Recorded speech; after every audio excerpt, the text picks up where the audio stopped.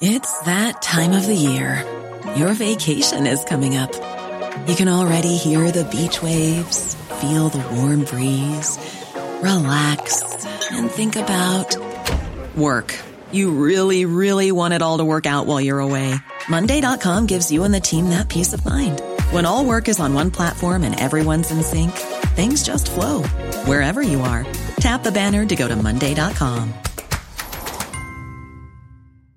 Planning for your next trip? Elevate your travel style with Quince. Quince has all the jet-setting essentials you'll want for your next getaway, like European linen, premium luggage options, buttery soft Italian leather bags, and so much more. And it's all priced at 50 to 80% less than similar brands. Plus, Quince only works with factories that use safe and ethical manufacturing practices. Pack your bags with high-quality essentials you'll be wearing for vacations to come with Quince. Go to quince.com/trip for free shipping and 365-day returns. The Michael Reid Show podcast. Tune in weekdays from 9 on LMFM. To contact us, email now, michael@lmfm.ie. We'll hear more about the Climate Action Bill later in the programme, and indeed we'll hear presently about energy efficiency with a major announcement about it to be made for DKIT. But what role Leo Varadkar is to have in government while he is the subject of a criminal investigation will come into question today as the Dáil resumes after the break for St Patrick's Week. Today's sitting will give the opposition its first opportunity to question the government on the news that Gardaí will send a file to the DPP on foot of investigations into how the Taoiseach leaked a draft contract with GPs in the IMO to the rival GP group, the NAGP. This, as you know, happened when Mr Varadkar was the Taoiseach in April of 2019. The Taoiseach, Leo Varadkar, is on the line. A very good morning to you, Taoiseach, and thank you indeed for joining us. You've been very clear about this, it has to be said. You do not believe you've broken the law, and you've apologised for an error in judgment in deciding to take it on yourself to give that contract to NAGP. And I don't want to question you about the history of all of this. It's been well rehearsed at this stage, and it's now the subject of a Garda investigation. But what I would like to ask you about is the situation you find yourself in now and the position that puts the government in as a result. This in itself could prove to be a significant distraction to the workings of government. But my question is this: should charges be brought against you, will you be able to continue in your roles as Minister and as Taoiseach, or do you believe it would be in the national interest for you to step down until the matter has been determined? Yeah, well, first of all, there's been a lot said about this, and a lot of it isn't accurate or true. I gave a full account about all of this to the Dáil, both in November and January, and won a conference motion on it in the Dáil.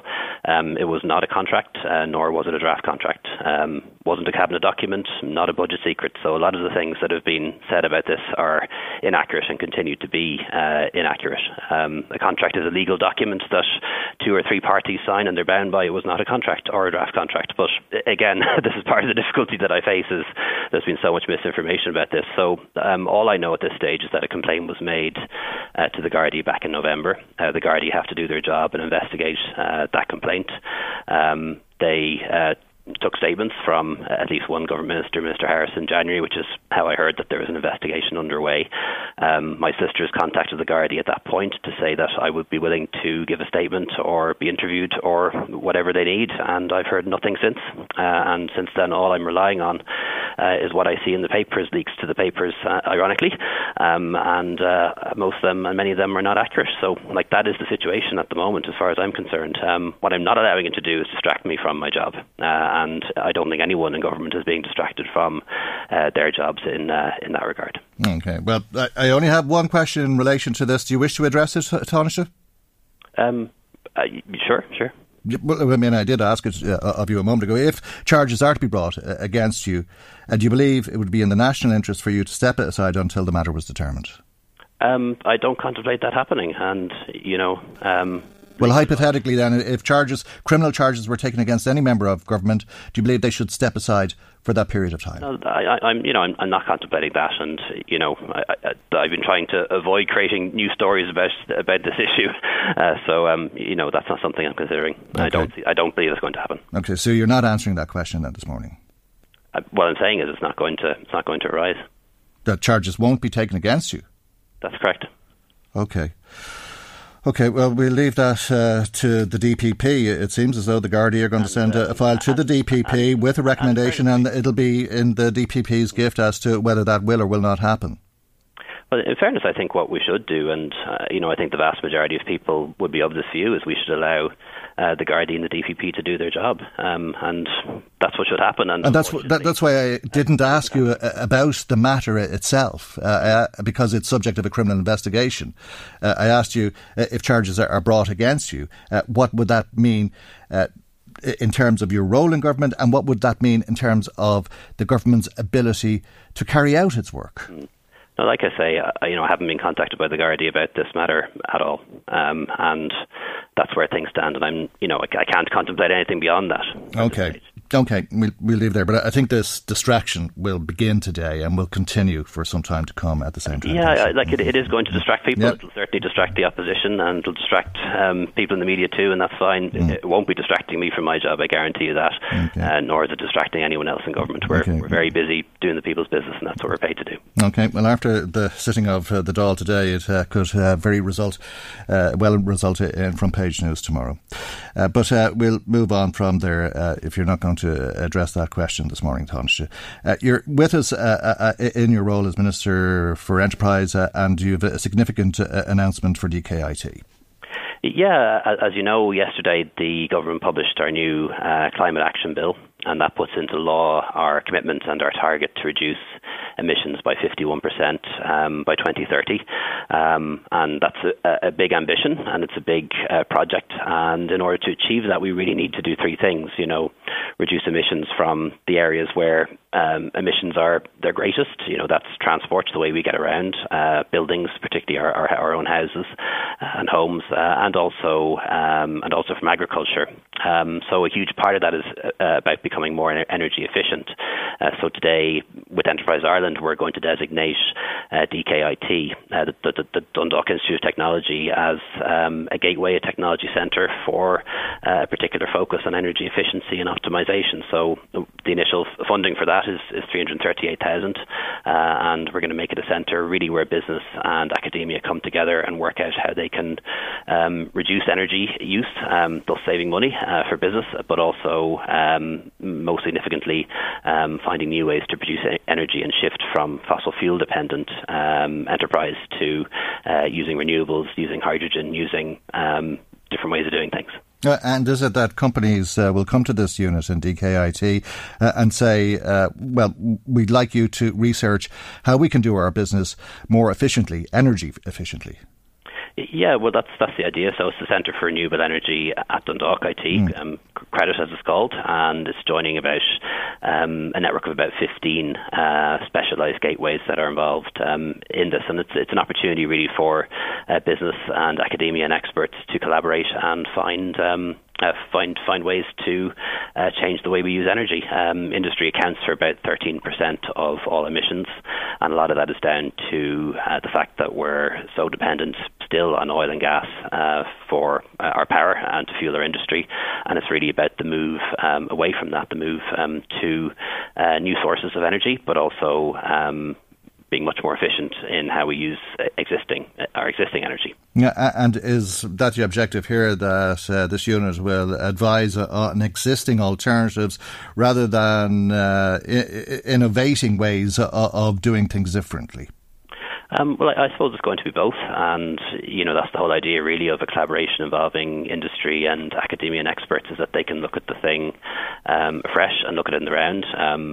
The obvious thing, of course, is moving away from using gas and coal and peat to power electricity, but there are other things too, changing the way we use energy and using appliances and using systems within industry that are that they use less energy, full stop. So, a small thing might be the move to LED lighting, which people will be familiar with.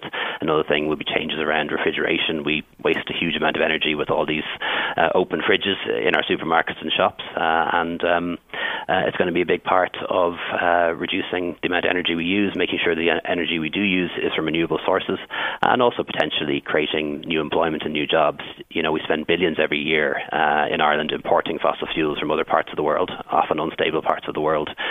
We could turn that around, and maybe in 10 or 20 years' time we could be exporting electricity using our huge resources that we have, our waves, our ocean, our water, our wind, and export that to other parts of the world, to continental Europe across the Celtic Interconnector. And how many staff will this Gateway employ, Minister? Yeah, good question. I tried to check that out before I came. So I don't have a definite figure, but the budget being provided for them is 338,000 over the 2 years, and that'll set up the Gateway and employ the staff necessary. Okay. Taoiseach, you wanted to speak to us about the coronavirus again today. What updates have you got for us? It's a mixed picture, to be honest. We have one of the lowest incidences in the European Union at the moment. We're second or third lowest incidence of the virus in the European Union, and that's down to the enormous work that people have done over the past couple of weeks and couple of months, staying apart, reducing our social contacts, wearing masks, washing our hands, all those things that the public health experts ask us to do, which people have been doing. Unfortunately, though, it's still at a very high level, and we are kind of plateauing around 500-600 cases a day, and it's starting to creep upwards again. And the canary in the coal mine here is always the GP surgeries, because before somebody gets the test result, before they even get a test, they go to their GP and look for a test first. And we've seen in the last couple of days a big increase in people contacting their GPs looking for tests.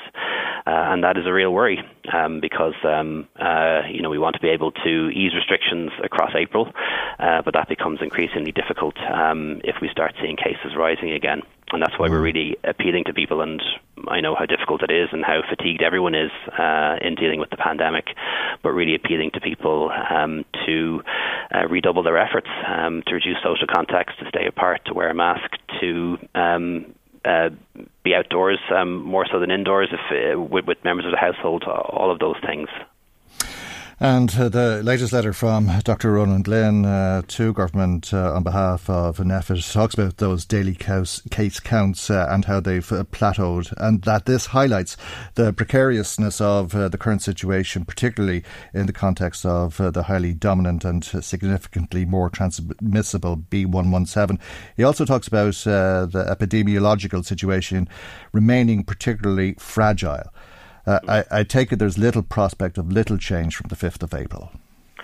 The thing we focused on for this month was opening schools and childcare, allowing more nursing home visits, and getting more vaccines into people's arms, and all those things are happening. And on the 12th of April, obviously, we want secondary schools to go back fully. I don't think anybody wants to jeopardise that. Those young people, those teenagers need to get back to school. The kind of things we will, of course, look at, is relaxing the 5K rule and allowing some more outdoor activity. But, there is a concern, and a genuine concern, that any further easing of restrictions could cause cases to rise again. We all want to avoid there being a fourth wave, particularly when we're so close to the point where we have people most at risk from this virus vaccinated, and we're up around 700,000 vaccines given at this stage.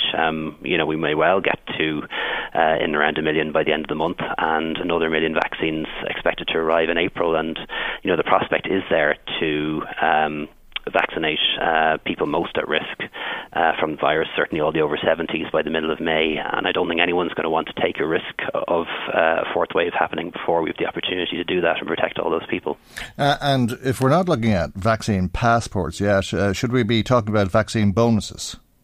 We are preparing for vaccine certificates. So, we do have the IT systems available now to provide anyone who's had the two doses of the vaccine of evidence, either in paper form or electronic form, that they have been fully vaccinated, and that does create the potential down the line to do what places like Israel are doing and Denmark are planning to do, which is giving you, if you like, a green pass to say that I have been vaccinated, and therefore I can do things that other people can't. But we're just not at the point. We don't have enough people vaccinated yet to do that. But we are watching very closely what's happening in Israel, where they are doing this. They are reopening their economy, and cases are still falling there. And Denmark is the first EU country to go down this route, and they plan to do it from May. So if it works and if it doesn't turn out to be a mistake in those countries, then it's something that we can follow. And we are preparing for that, absolutely. OK, interesting stuff. Thank you indeed for joining us. Thank you. Pleasure. That's the Taoiseach and Minister for Enterprise, Trade and Employment, Leo Varadkar, who's the leader of Fine Gael.